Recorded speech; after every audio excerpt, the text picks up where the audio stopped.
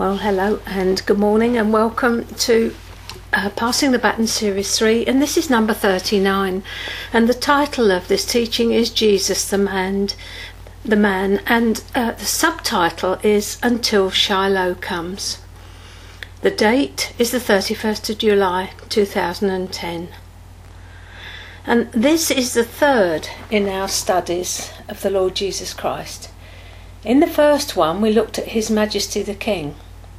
In the second we explored Jesus from the Jewish point of view, the long-awaited Messiah of the Jewish nation. And in this study we'll look at Jesus the Man, which will bring together the other two studies. Jesus is fully God and fully man, as we will see. Jesus' birth came after 400 years of silence where the prophets ceased to speak to the children of Israel. He came in God's Kairos time, K-A-I-R-O-S, which is God's perfect time, when the common language of the day was Koine Greek, which is common Greek, which meant that the good news of the gospel would travel quickly, far and wide, and be understood by almost all the then known world. God's timing is always perfect, as we will see as we go on through this study. From the fall and God's subsequent curse upon humanity and ground, man had looked forward to the day when a Redeemer would come, a man who would take back what the serpent stole in the Garden of Eden. All the scriptures that I'm going to refer to will be from the New American Standard Bible, unless I tell you otherwise. So, starting in Genesis 3, where else would we go? Verses 14 and 15. The Lord God said to the serpent, "Because you've done this, cursed are you more than all cattle, and more than every beast of the field. On your belly you will go, and dust you will eat all the days of your life. And I will put enmity between you and the woman, and between your seed and her seed, and he shall bruise you on the head, and you shall bruise him on the heel." As God selects out from all the nations a people to be his own through the patriarch Abraham, we see that it is from this called out people that the Saviour, Redeemer, Messiah would come. For there's a promise about Abraham's seed found in Genesis 12 verse 3. "And in you all the families of the earth will be blessed." And in Genesis 49:10 we see a promise about rulership. "The sceptre shall not depart from Judah, nor the ruler's staff from between his feet, until Shiloh comes. And to him shall be the obedience of the peoples." As we saw in this last study, geographically Shiloh was a little town in the district of Ephraim. It was important in Israel's history because it was the place where the ark and the tabernacle were established between Joshua, who took the land, and the prophet Samuel. And at that time Shiloh was the centre of worship in Israel. But it's not the place Shiloh which is referred to here. Shiloh means peace, and Jesus is the Prince of Peace. So this prophecy is saying, when Shiloh, the Prince of Peace, comes, you will no longer need any other ruler. Jesus embodies the tabernacle, the ark, and all the fullness of God, and his rule is eternal. He is the God-man and the only mediator between God and man. Job, you'll remember, cried out in his anguish, "Oh, that there were a daysman twixt me and him. Oh, that there was someone who would put their hands at the same time upon God and upon man." And Jesus is that man. 1 Timothy 2:5, "For there is one God, and one mediator also, between God and men, the man, Christ Jesus." I want to talk a little bit now about apologetics. I hate the word. It always sounds as though we're apologising for Jesus, but it isn't that at all. It's a branch of Christianity which is concerned with proving the truth of Christianity. It's not enough to understand and know ourselves. We must be coherent and able to defend our statements about what we believe. But there is a caveat. 1 Peter 3:15. but sanctify Christ as Lord in your hearts. Set him apart, always being ready to make a defence to everyone who asks you to give an account for the hope that is within you, yet with gentleness and reverence. Don't stuff it down their throats. There are many views about Jesus, even within mainline Christianity, so it's important that we face, rather than skirt around, various viewpoints. To this end, we will be looking at statements like, Jesus did not claim to be the Messiah. That is a view held by some churches. This assertion represents a belief that the Gospel writers inserted such claims into the life of Jesus. And another one, when Jesus said he was the Son of God, he didn't mean to be taken literally. The New Testament language of the time, referring to Jesus as the Lamb of God or the Word of God, is metaphorical, not literal. And another one, some portions of the Gospel of Thomas, a text that the Church Fathers have always cast doubt on, are indeed earlier and more authoritative than the 4 New Testament Gospels. And lastly, a good one, this one, for modern day Pharisees.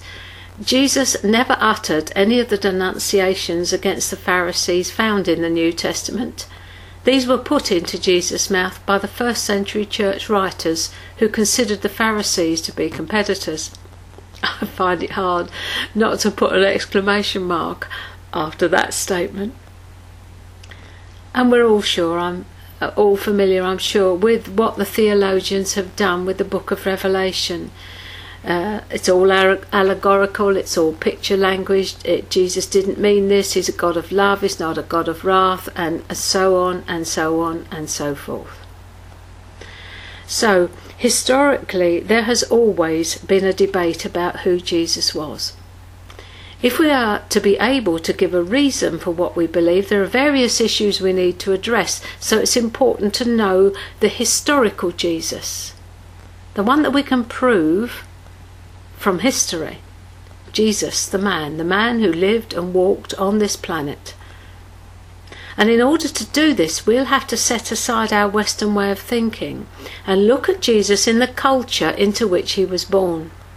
He was and is and will always be Jewish. He's not Caucasian. In the last 20 or 30 years, tremendous advances have been made in what are called the synoptic studies. That's the study of the Gospels of Matthew, Mark, Luke and John. And a debt really is owed to 2 particularly distinguished scholars. One is Dr. Robert Lindsay, a Christian, and the other is Professor David Flusser, who is the foremost Hebrew New Testament scholar in the world. These 2 men, a Christian scholar and a Jewish scholar, came to many of the same conclusions about Jesus, what he spoke, what his lifestyle was like, and how he taught. They confirm for us what we as a matter of faith already believe. They confirm that the Gospels of Matthew, Mark and Luke, properly understood in their historical context, are incredibly reliable and accurate, and they do reveal the very words of Jesus. God is really big enough to protect his word, beloved. He really, really is. So all this is good news for us. So the first thing we want to look at now, looking now at Jesus in the culture in which he was born, is the language that was spoken. What was the language that Jesus spoke? Until recently, it was believed that Jesus and the disciples mostly spoke Aramaic. Whilst it's true that Jesus did from time to time make use of Aramaic, he would mostly have spoken Hebrew, which was both the daily language of the people of Israel and the language of study. Outside of Israel, the common language was mostly Greek. The spoken language of Hebrew died out almost 2 centuries ago, not long after the death of the apostles. But today in Israel you will hear it spoken on every street corner. The resurrection of the language was due to one Eliezer ben Yehuda, an ailing 23-year-old man who arrived in Jaffa in 1880. though racked with tuberculosis, his passion to make Hebrew a living language again drove him, and he insisted that both he and his young wife spoke nothing but Hebrew from their arrival in their homeland. From this came the language which is spoken everywhere today, and in 1948, when Israel became a state once again, Hebrew was the tongue which was chosen. So today, if you visit Israel, you can hear the language of the Bible spoken by taxi drivers, shopkeepers, housewives, children, everybody. This is no coincidence. God wants his word understood. And although the enemy tried to kill the language, God overruled. And the discovery of the Dead Sea Scrolls helps to give us a much better understanding of the language of Jesus' time and the meaning of the words which we have in the teachings about and of Jesus. Behind the Greek of Matthew, Mark and Luke is the language these Gospels were written in, Hebrew. This means that with the proper tools we can understand both what Jesus said and what he meant. Jesus was fully a man, a Jewish man of the 1st century. This means that his style of teaching, travelling and even his dress was typical of the culture of the day. He was a Jewish rabbi, a teacher of the 1st century. And his use of parables, about which much has been spoken, was actually typical of the way a Jewish teacher would teach. There were nearly 5,000 of these parables in rabbinical literature. It was their way. They told a story to get a point across. But it wasn't how Jesus looked that made him unique, it was who he is. He is the Messiah, the Alpha and the Omega, the everlasting one, and he is Lord. Customs. From the beginning, his parents followed custom with their son. He was circumcised on the 8th day, according to God's covenant with Abraham. We find that in Luke 2:21-24, reading from the New International Version. And on the 8th day, when it was time to circumcise him, he was named Jesus, the name the angel had given him before he had been conceived. When the time of their purification, according to the law of Moses, had been completed, Joseph and Mary took him to Jerusalem to present him to the Lord, as it is written in the law of the Lord. Every firstborn male is to be consecrated to the Lord, and to offer a sacrifice in keeping with what is said in the law of the Lord, a pair of doves or 2 young pigeons. And we saw before that they hadn't at this point received the gold from the wise men, or they wouldn't have had the poor man's offering, which was a pair of doves or 2 young pigeons. So here on the 8th day, Jesus is both named and circumcised according to the customs of the day, and this practice is still followed by observant Jews. Jesus was brought up as a Jewish child in a Jewish family. He was taught a trade. He became a carpenter, just like his father. You'll remember from our previous study that in order to come into his inheritance, his adoptive father would take and train the adopted child in his own trade. It was all part of the adoption procedure to ensure that the boy came into his inheritance in due time.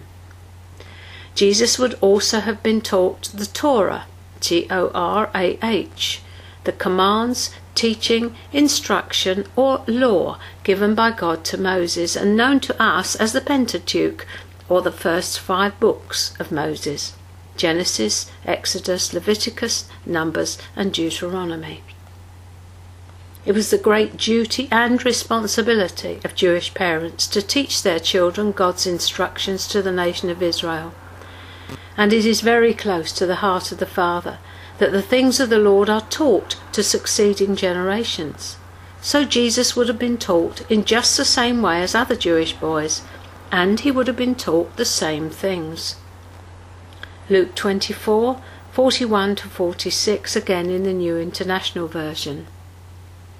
When Joseph and Mary had done everything required by the law of the Lord, they returned to Galilee, to their own town of Nazareth. And the child grew and became strong. he was filled with wisdom, and the grace of God was upon him. Every year his parents went to Jerusalem for the feast of the Passover. When he was 12 years old, they went up to the feast according to the custom. After the feast was over, while his parents were returning home, the boy Jesus stayed behind in Jerusalem, but they were unaware of it. Thinking he was in their company, they travelled on for a day. Then they began looking for him among the relatives and friends. When they didn't find him, they went back to Jerusalem to look for him. After 3 days they found him in the temple courts, sitting among the teachers, listening to them and asking them questions. Everyone who heard him was amazed at his understanding and his answers. Jesus would also have been taught the Mishnah, M-I-S-H-N-A-H, a Hebrew word which simply means repetition. In those days you had to commit things to memory, and the way you did that was by repetition, speaking things out like our times table when I was a child until you knew it by heart. Didn't have computers and calculators in those days. So the Mishnah teaches Hebrew tradition in spoken form, as distinct from written form, though it was subsequently written down by a rabbi. Jesus would later have something to say to the Pharisees about their traditions. Mark 7, 5-13, in the New King James Version this time. Then the Pharisees and scribes asked him, "Why do your disciples not walk according to the tradition of the elders, but eat bread with unwashed hands?" He answered and said to them, "Well did Isaiah prophesy of you hypocrites, as it is written, 'This people honour me with their lips, but their heart is far from me. And in vain they worship me, teaching as doctrines the commandments of men. For laying aside the commandment of God, you hold the tradition of men, the washing of pitchers and cups, and many other such things you do.' He said to them, 'All too well you reject the commandment of God, that you may keep your tradition. For Moses said, Honour your father and your mother, and he who curses father or mother, let him be put to death. But you say, if a man says to his father or mother, whatever profit you might have received from me is korban, that is, a gift to God, then you no longer let him do anything for his father or mother, making the word of God of no effect through your tradition, which you have handed down, and many such things you do.'" What a clear division Jesus makes here between heart and head. What a clear division he makes between doing the will of God, which comes from the heart, and just following empty religious tradition. The Pharisees were rebuked by him because they held their own interpretation of Father's commandments higher than the commandment itself. Caught up in petty regulations, they put a burden on the shoulders of the ordinary people, which Jesus came to remove. As I said, when put into book form, these oral instructions, combined with the commentary on the scriptures written by the rabbis and known as the Gemara, G-E-M-A-R-A, produce a work called the Talmud, T-A-L-M-U-D. And Wikipedia says this about the Talmud and the Gemara. The Gemara, literally to study or learning by tradition, is that part of the Talmud that contains rabbinical commentaries and analyses of the Mishnah. After the Mishnah was published by a rabbi in 200 AD, the work was studied exhaustively by generation after generation of rabbis in Babylonia and Israel. Their discussions were written down in a series of books that became the Gemara, which, when combined with the Mishnah, constituted the Talmud. And it is to be noted that these are not scriptures, but interpretations, discussions and commentaries on the scriptures. So if you read them, then they are interesting. Don't get too drawn in. It's a bit like reading Josephus. You can get into Josephus and enjoy the reading of it, but it's not the scriptures. So be aware that these are particularly man's opinion on what God is saying, rather than what he's actually said. And what you will be reading is the tradition of the rabbis in written form. And the Midrash is a commentary on the scriptures, produced by the rabbis, and that purports to fill in the gaps not spoken or recorded in the scriptures. So we've got these four things: the Midrash, the Mishnah, the Talmud, and the Torah, all of which are Jewish forms of teaching, interpreting the scriptures. The rabbis were highly esteemed. The Torah, incidentally, is the law. That is not actually a commentary. That is the first 5 books of Moses. And the Old Testament is known as the Tanakh. You don't want too many of these words, you get confused. But it's just to give you a flavour of what will be going on for Jesus. So these men were highly esteemed.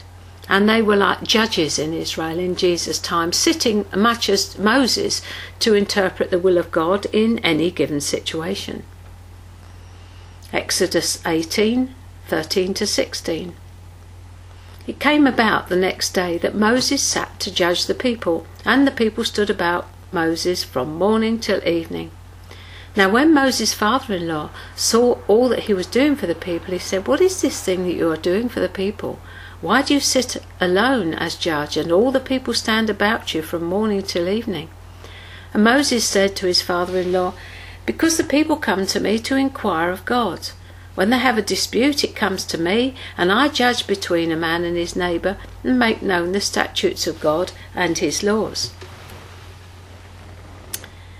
The use of the Mishnah brings to everyday reality the practice of the commandments as presented in the Bible. And as you will know, Moses' father-in-law said to him, "Why don't you choose some people and take the weight off yourself, and you take on only the very difficult cases?" So what it was actually interpreting what God had said for the people on ground level in everyday practicality. So this is what the Mishnah does. It brings into everyday reality the practice of the commandments as presented in the Bible, and it aimed to cover all aspects of living, to serve as an example for future judgments. So if they had something come up today that happened 10 years, 15, 20 years ago, they would go to the judgment then and see what had come out from the rabbis at that time. That's the sort of thing. It demonstrated the practical, everyday application of the commandments. We do need to remember that the rabbis were not spirit-filled believers, so they had recourse only to their own wisdom and tradition in any given situation. And it was, of course, about the Pharisees' use of the Mishnah that Jesus had much to say, for they'd added to the commandments of God, and he was scathing in his denunciation of them, as their works did not match their deeds. Their words, did not match their deeds, though they placed themselves as judges over Israel. And we see this in Matthew 23. Reading from verse 1. Then Jesus spoke to the crowds and to his disciples, saying, "The scribes and the Pharisees have seated themselves in the chair of Moses. Therefore all that they tell you do and observe, but do not do according to their deeds, for they say things and do not do them. They tie up heavy burdens and lay them on men's shoulders, but they themselves are unwilling to move them with so much as a finger. But they do all their deeds to be noticed by men, for they broaden their phylacteries and lengthen the tassels of their garments." We'll look at that in a moment. "They love the place of honour at banquets and the chief seats in the synagogues and respectful greetings in the marketplaces and being called rabbi by men. But do not be called rabbi, for one is your teacher, and you are all brothers. Do not call anyone on earth your father, for one is your Father, he who is in heaven. Do not be called leaders, for one is your leader, that is Christ. But the greatest among you shall be your servant. Whoever exalts himself shall be humbled, and whoever humbles himself shall be exalted. But woe to you, scribes and Pharisees, hypocrites, because you shut off the kingdom of heaven from people. For you do not enter in yourselves, nor do you allow those who are entering to go in. Woe to you, scribes and Pharisees, hypocrites! Because you devour widows' houses, and for a pretense you make long prayers. Therefore you will receive greater condemnation. Woe to you, scribes and Pharisees, hypocrites! Because you travel around on sea and land to make one proselyte, and when he becomes one, you make him twice as much a son of hell as yourselves. Woe to you, blind guides, who say whoever swears by the temple, that's nothing, but whoever swears by the gold of the temple is obligated. You fools and blind men, which is more important, the gold or the temple that sanctified the gold? And whoever swears by the altar, that's nothing, but whoever swears by the offering, he is obligated. You blind men, which is more important, the offering or the altar that sanctifies the offering? Therefore, whoever swears by the altar swears both by the altar and by everything on it. And whoever swears by the temple swears both by the temple and by him who dwells within it. And whoever swears by heaven swears by both the throne of God and by him who sits upon it. And so he goes on. In verse 25, woe to you, scribes and Pharisees, hypocrites. Verse 25, woe to you, scribes and Pharisees, hypocrites. 27, woe to you, and this is woe and woe and woe. And you can read it for yourself. He ends up in verse 37 lamenting over Jerusalem. Jerusalem, Jerusalem, who kills the prophets and stones those who are sent to her.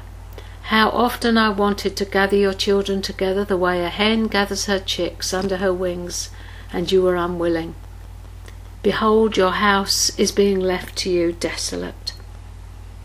For I say to you, from now on you will not see me, until you say, blessed is he who comes in the name of the Lord. Baruch haba b'Hashem Adonai. Blessed is he who comes in the name of the Lord. Jesus hated religion in all its forms. He still does.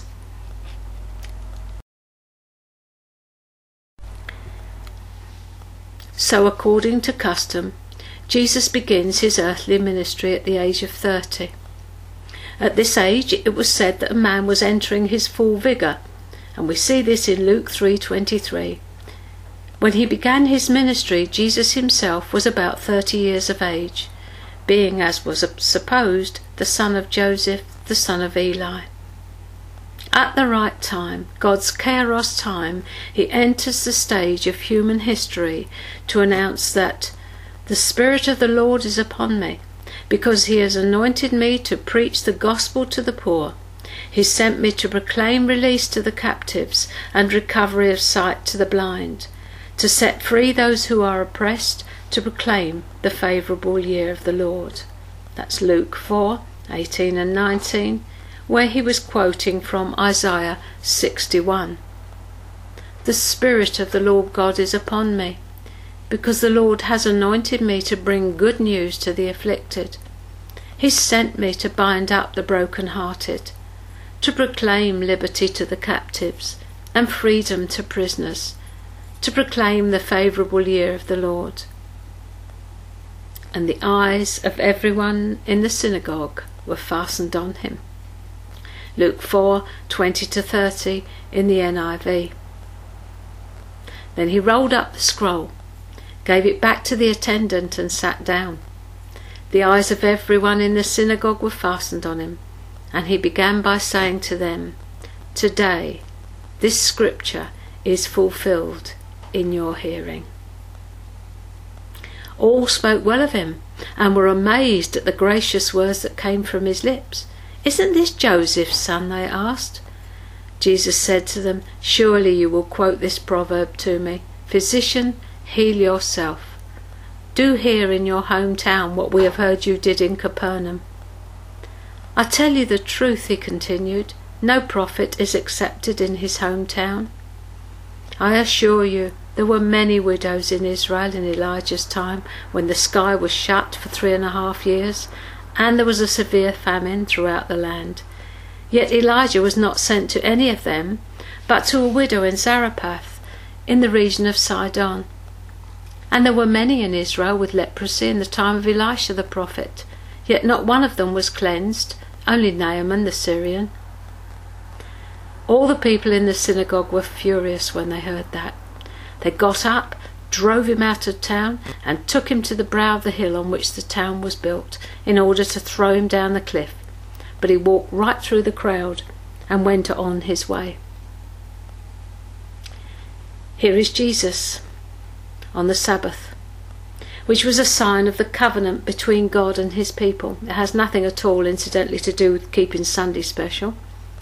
Jesus is keeping the Sabbath by going to the synagogue and reading the required scroll for that particular day. Every Saturday of the year there was a prescribed reading, so that in a year they'd read through the scriptures, and on this day Jesus is handed the reading which is his mandate on earth. And the eyes of everyone in the synagogue were fastened on him.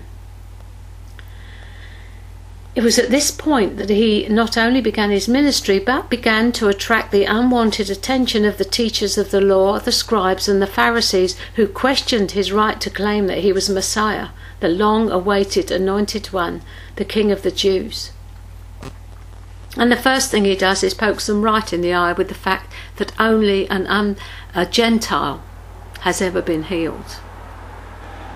That was what made them rise up against him. Naaman the Syrian was healed, referring back to Elijah and Elisha. So we can see from this scripture that Jesus was a good Jewish boy. He kept the Sabbath as was required by the commandments, and on this particular one he reads from the scroll which speaks of himself as prophesied in Isaiah 61, to the astonishment of those present.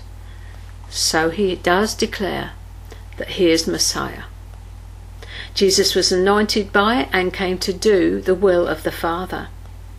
And not only did he come to do the will of the Father, but he came specifically to the Jews. His ministry was to Israel and the lost sheep of Israel, and later he will send his disciples specifically to the people of Israel. Matthew 10:5 and 6.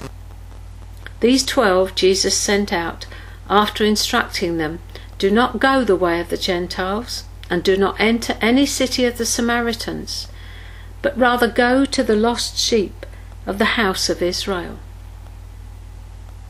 Jesus had almost nothing to do with Gentiles whilst he was here on earth.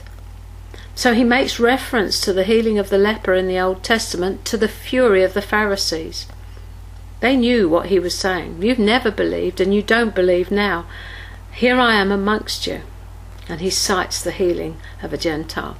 And we see this again in Matthew 8:5-11 in the NIV.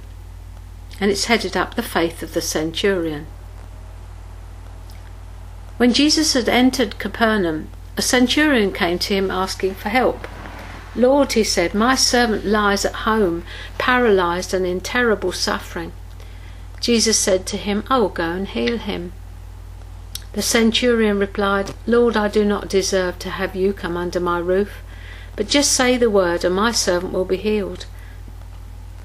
For I myself am a man under authority, with soldiers under me, and I tell this one, go, and he goes, and that one, come, and he comes.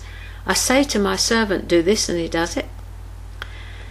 When Jesus heard this, he was astonished, and said to those following him, "I tell you the truth, I have not found anyone in Israel with such great faith. I say to you that many will come from the east and the west, and will take their places at the feast with Abraham, just as Isaac and Jacob in the kingdom of heaven." And here's a significant statement. I tell you the truth, I have not found anyone in Israel with such great faith. I say to you that many will come from east and west and will take their places at the feast with Abraham, Isaac and Jacob in the kingdom of heaven. And here he's making reference to that Old Testament scripture when Naaman the Syrian was healed of leprosy. And we find that in 2 Kings 5 verse 14.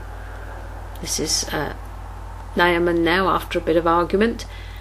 he goes down and dips himself 7 times in the Jordan, according to the word of the man of God. And his flesh was restored like the flesh of a little child, and he was clean. It would not have pleased the Jews who surrounded Jesus, his saying, I've come to you and I do all the things required of your Messiah, and still you do not believe. But one of these occupying Roman forces does. And not only that, this centurion has such great faith that he knows if I just say the word, his servant will be healed. Again he finds faith in a Gentile, not in a Jew. Double rat sandwich. It's an interesting scenario too, because Jesus, as an observant Jew, would not have entered the house of a Gentile. Gentiles were considered to be ritually defiled and unclean, and any Jew entering their home would have to go through a ritual of purification and cleansing. So here we're seeing the Jewishness of Jesus tested. Will he go against tradition and enter the house of a Gentile? You can imagine they were watching him. In the event, the servant was healed from a distance. But it's interesting that all the way through his earthly ministry, Jesus was tested whether or not he would keep the commandments of God. Of course, he kept them perfectly.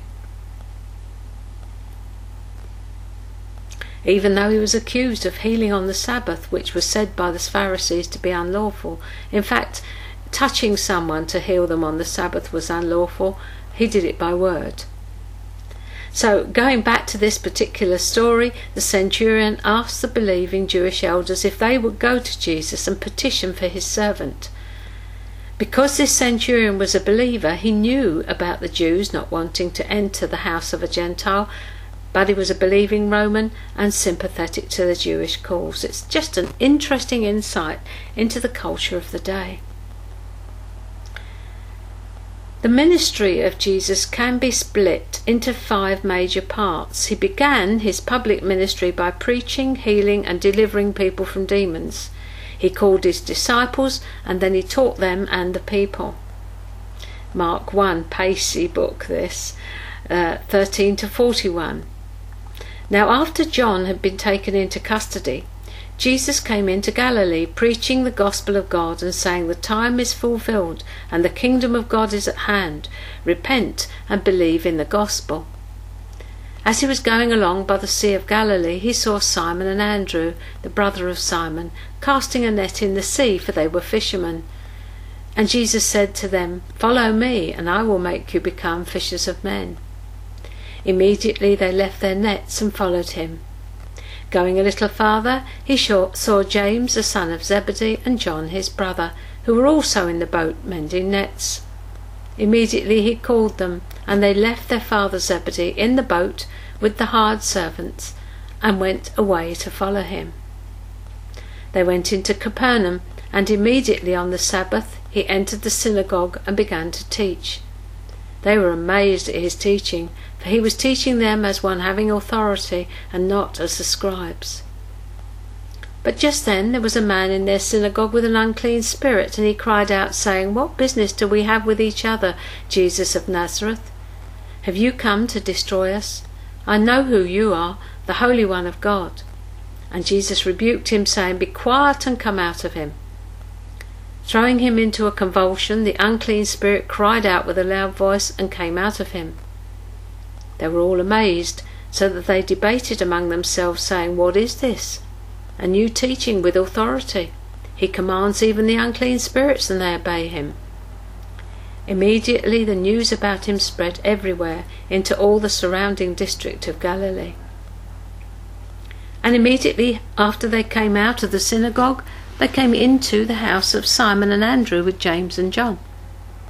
Now Simon's mother-in-law was lying sick with a fever, and immediately they spoke to Jesus about her.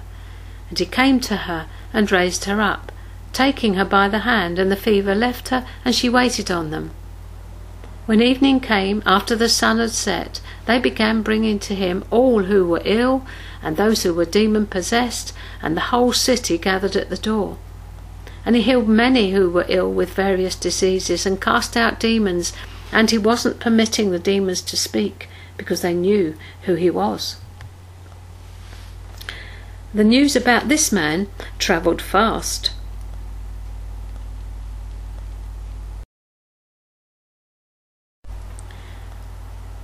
Dress. What did he wear? One of the most beautiful stories for me is the one of the woman who touched the hem of his garment. And there is much in this to be revealed, and as always, the answer lies in the Old Testament. Let's pick up the story in Matthew 9, verse 20. And a woman who had been suffering from a hemorrhage for 12 years came up behind him and touched the fringe of his cloak, for she was saying to herself, "If I only touch his garment, I will get well."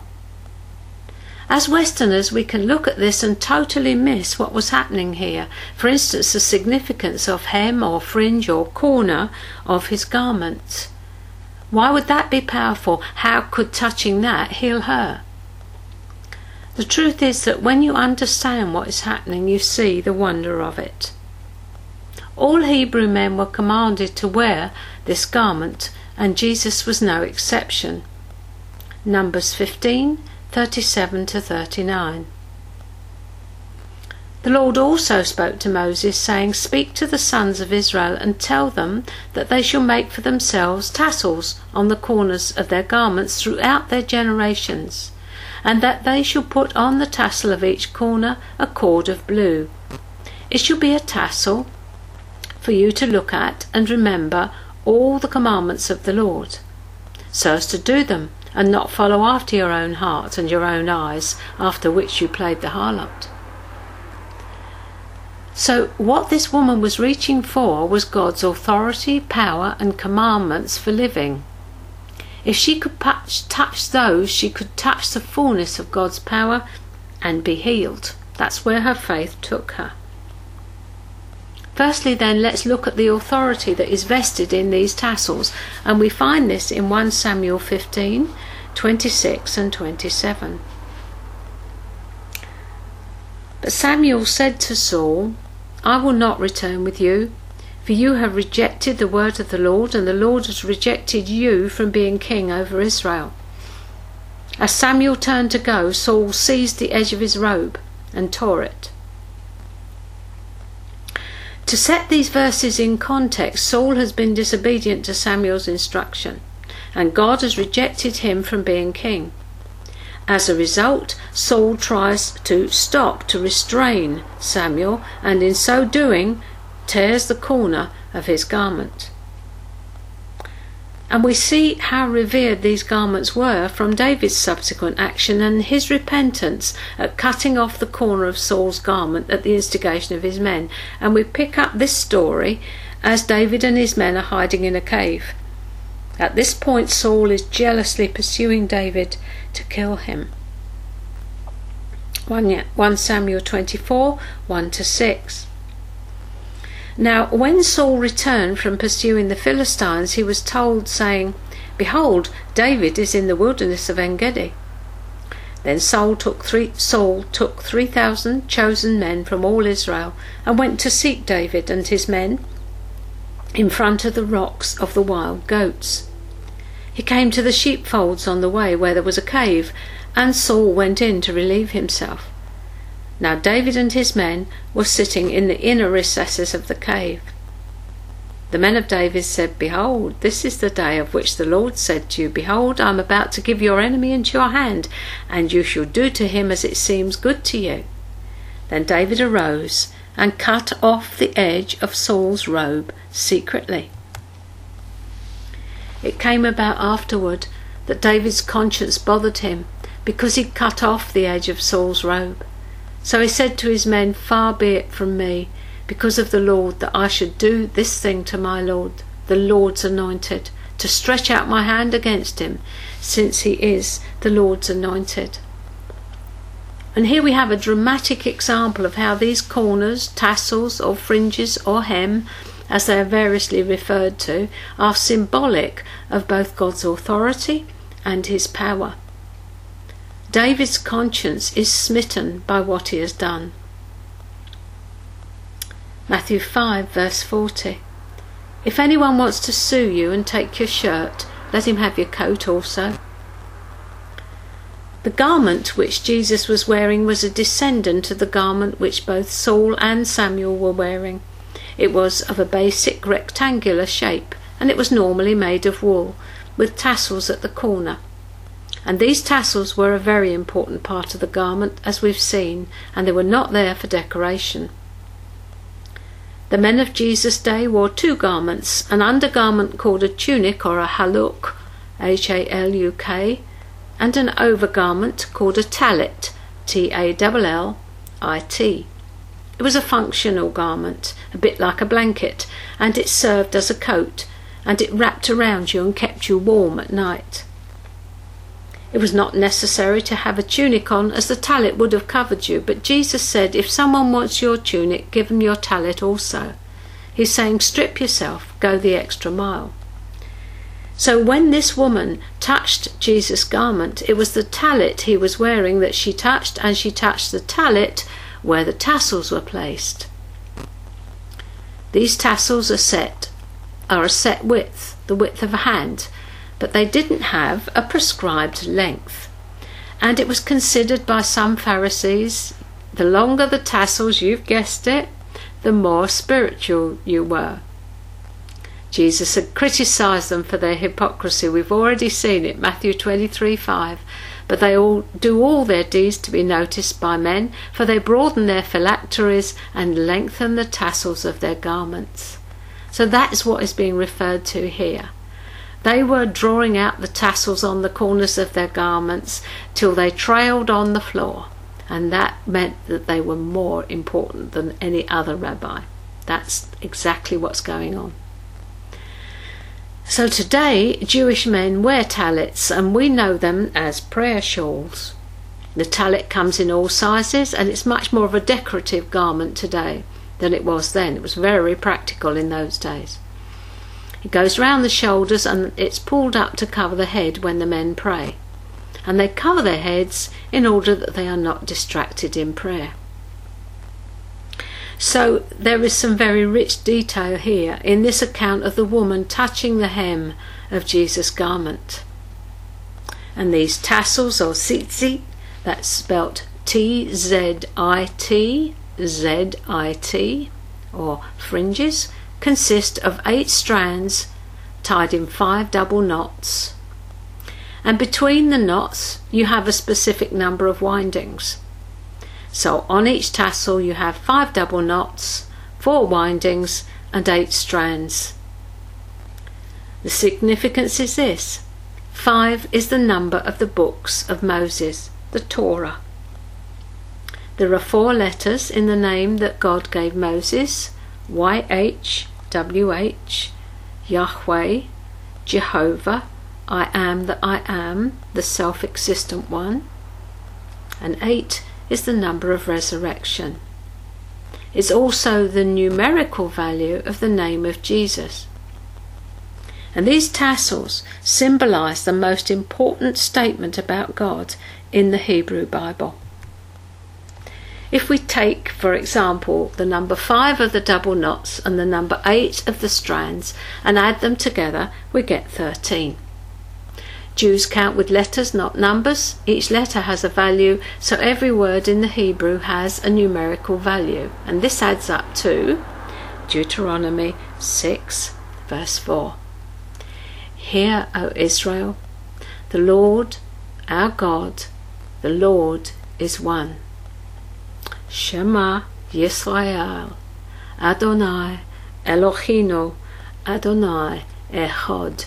This is known as the Shema, S-H-E'-M-A. Listen up. Hear. And observant Jews still recite it several times a day. It's saying there is one God, Israel, and don't you forget it. It's a repetition of the first commandment given to Moses and the most important commandment. Put him first in everything you do. And the Lord's nature is revealed in these tassels. The Lord is one. He is eternal life. He is Saviour, Deliverer and Healer. So as this woman reaches out for the wholeness, she reaches out for the shalom of God. By touching those tassels in faith, she reached because she believed she would be made whole, and she was. And it's not the only time that we see this.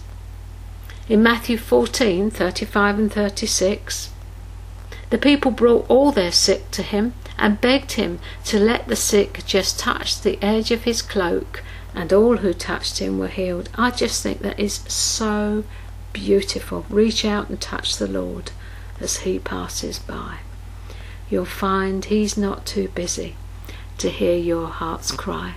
He's passing by this moment, each need to supply. Reach out and touch the Lord as he passes by. So hidden in these simple words that we could miss so easily is our healing, reaching out for him. Now let's look at Jesus as teacher. We need to understand the way in which rabbis communicated, and a distinctive Hebraic way of thought and speech is shown in Luke 2:48 and 49. This is Joseph and Mary finding their son in the temple. When they saw him, they were astonished, and his mother said to him, "Son, why have you treated us in this way? Behold, your father and I have been anxiously looking for you." And he said to them, "Why is it you were looking for me? Did you not know that I had to be in my father's house?" What is interesting is the way the conversation goes. His mother asks him a question, and he responds with two questions. As you study the scriptures, you'll discover that Jesus often replied to a question with a question, which is not the way we converse in the West. Jewish teachers, in order to ensure that the students understood, taught by asking questions. But there is more in this passage. Jesus' answer to his parents is a profound statement of who he is. He steps out of being a 12-year-old boy of a Jewish family and makes his first declaration about himself as Messiah. In saying, "I must be in my Father's house," he's referring to three of the most important messianic prophecies in the Old Testament. The house, of course, is the temple, but what is important is the term "my Father." Psalm 89. He will cry to 26 to 28. He will cry to me, "You are my Father, my God and the rock of my salvation. I shall also make him my firstborn, the highest of the kings of the earth. My loving kindness I will keep for him forever, and my covenant shall be confirmed to him. He will call to me and say, 'You are my Father.'" Messiah will call upon God and refer to him as my Father. God was not known in the Old Testament as Father. He was a husband to Israel. 2 Samuel 7:13 and 14. He shall build a house for my name, and I will establish the throne of his kingdom forever. I will be a father to him, and he will be a son to me. Psalm 2 verse 7. I will surely tell of the decree of the Lord. He said to me, "You are my son. Today I have begotten you." This is the concept of the Messiah being a son. God says, "You are my son." And this, of course, is also established in Luke 3:21 and 22. Now, when all the people were baptized, Jesus also was baptized. While he was praying, heaven was opened, and the Holy Spirit descended upon him in bodily form like a dove. And a voice came out of heaven, "You are my beloved Son, in you I am well pleased." As I've already said, a rabbi or a teacher would ask a disciple a question, and then the disciple would show he'd understood what was being said by answering the question with another question. A good example is in Luke 20. Here the scribes and the Pharisees have been questioning Jesus to see if they can trip him up because of his claim to be the long-awaited deliverer of Israel, the Messiah. Luke 20:41 to 44. Some of the scribes answered and said, "Teacher, you've spoken well," for they did not have the courage to question him any longer about anything. Then he said to them, "How is it that they say the Christ is David's son? For David himself says in the book of Psalms, 'The Lord said to my Lord, sit at my right hand until I make your enemies a footstool for your feet.' Therefore David calls him Lord. And how is he his son?" Jesus the teacher, testing the people's understanding of Scripture, quotes from Psalm 110. And in Luke 22:69 and 70, "But from now on the Son of Man will be seated at the right hand of the power of God. And they all said to him, 'Are you the Son of God then?' And he said to them, 'Yes, I am.'" What Jesus is saying here is that if Messiah is the son of David, how come he existed before David? And in Luke 22, Jesus didn't use the word Messiah because this term wasn't used in everyday language. But by using the phrase Son of Man, he made clear reference to himself as the Messiah, which angered the scribes and the Pharisees and teachers of the law, but delighted the ordinary people. So here Jesus uses the messianic term Son of Man, and they reply with Son of God. You remember we studied these two terms when we looked at the first teaching in this series, Jesus as King. And here he's saying unequivocally, "I am the one you have waited for, I am he." And it infuriates them. Luke 22:71. Then they said, "What further need do we have of testimony? For we have heard it ourselves from his very own mouth." And they are set for his destruction. So we're looking at Jesus as teacher. Matthew 19:16. "And someone came to him and said, 'Teacher, what good thing shall I do that I may obtain eternal life?'" The rich young ruler calls Jesus teacher or rabbi. Matthew 22:35 and 36. One of them, a lawyer, asked him a question, testing him, "Teacher, which is the greatest commandment in the law?" And you can see further references to teacher in Luke 12:13, Luke 19:39, Luke 20:27 and 28, and Mark 6:38. In Jesus' time, the term rabbi was one of deference to their knowledge, and it had two meanings, both master and teacher. The term rabbi is a term of respect. It isn't a formal title like reverend or pastor, and it's not the same as it is understood today. Today, the term means someone who is ordained. And the term master was used in two contexts. First, by slaves of their owners, and the second by disciples of their teachers. So rabbi means my teacher, my master. And you will hear Mary variously calling him master and teacher. What about the lifestyle of a rabbi? In the time of Jesus, a rabbi was typically itinerant. He walked about. Jesus, we know, went around teaching throughout the countryside, so his pattern of ministry is typically an Old Testament pattern. It's the pattern of the prophets. They did the same thing, travelling around the countryside, teaching and proclaiming. He taught in people's homes. Luke 10:38 and 39. Now as they were travelling along, he entered a village, and a woman named Martha welcomed him into her home.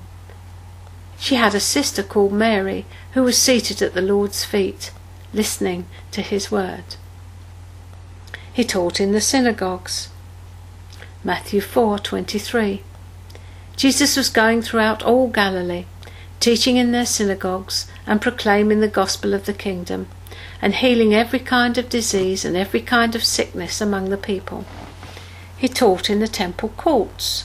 Matthew 21:23. When he entered the temple, the chief priests and elders of the people came to him while he was teaching and said, "By what authority are you doing these things, and who gave you this authority?" He taught outside, on a mountain or hilltop. Matthew 5:1 and 2. When Jesus saw the crowds, he went up on the mountain, And after he'd sat down, his disciples came to him. He opened his mouth and began to teach them, saying. Another time he taught in a boat, Luke 5, verse 3.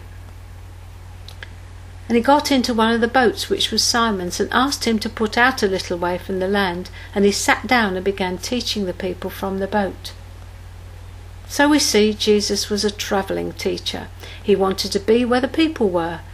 He wanted to change the lives of the people, so he went to them. Rabbis were poor.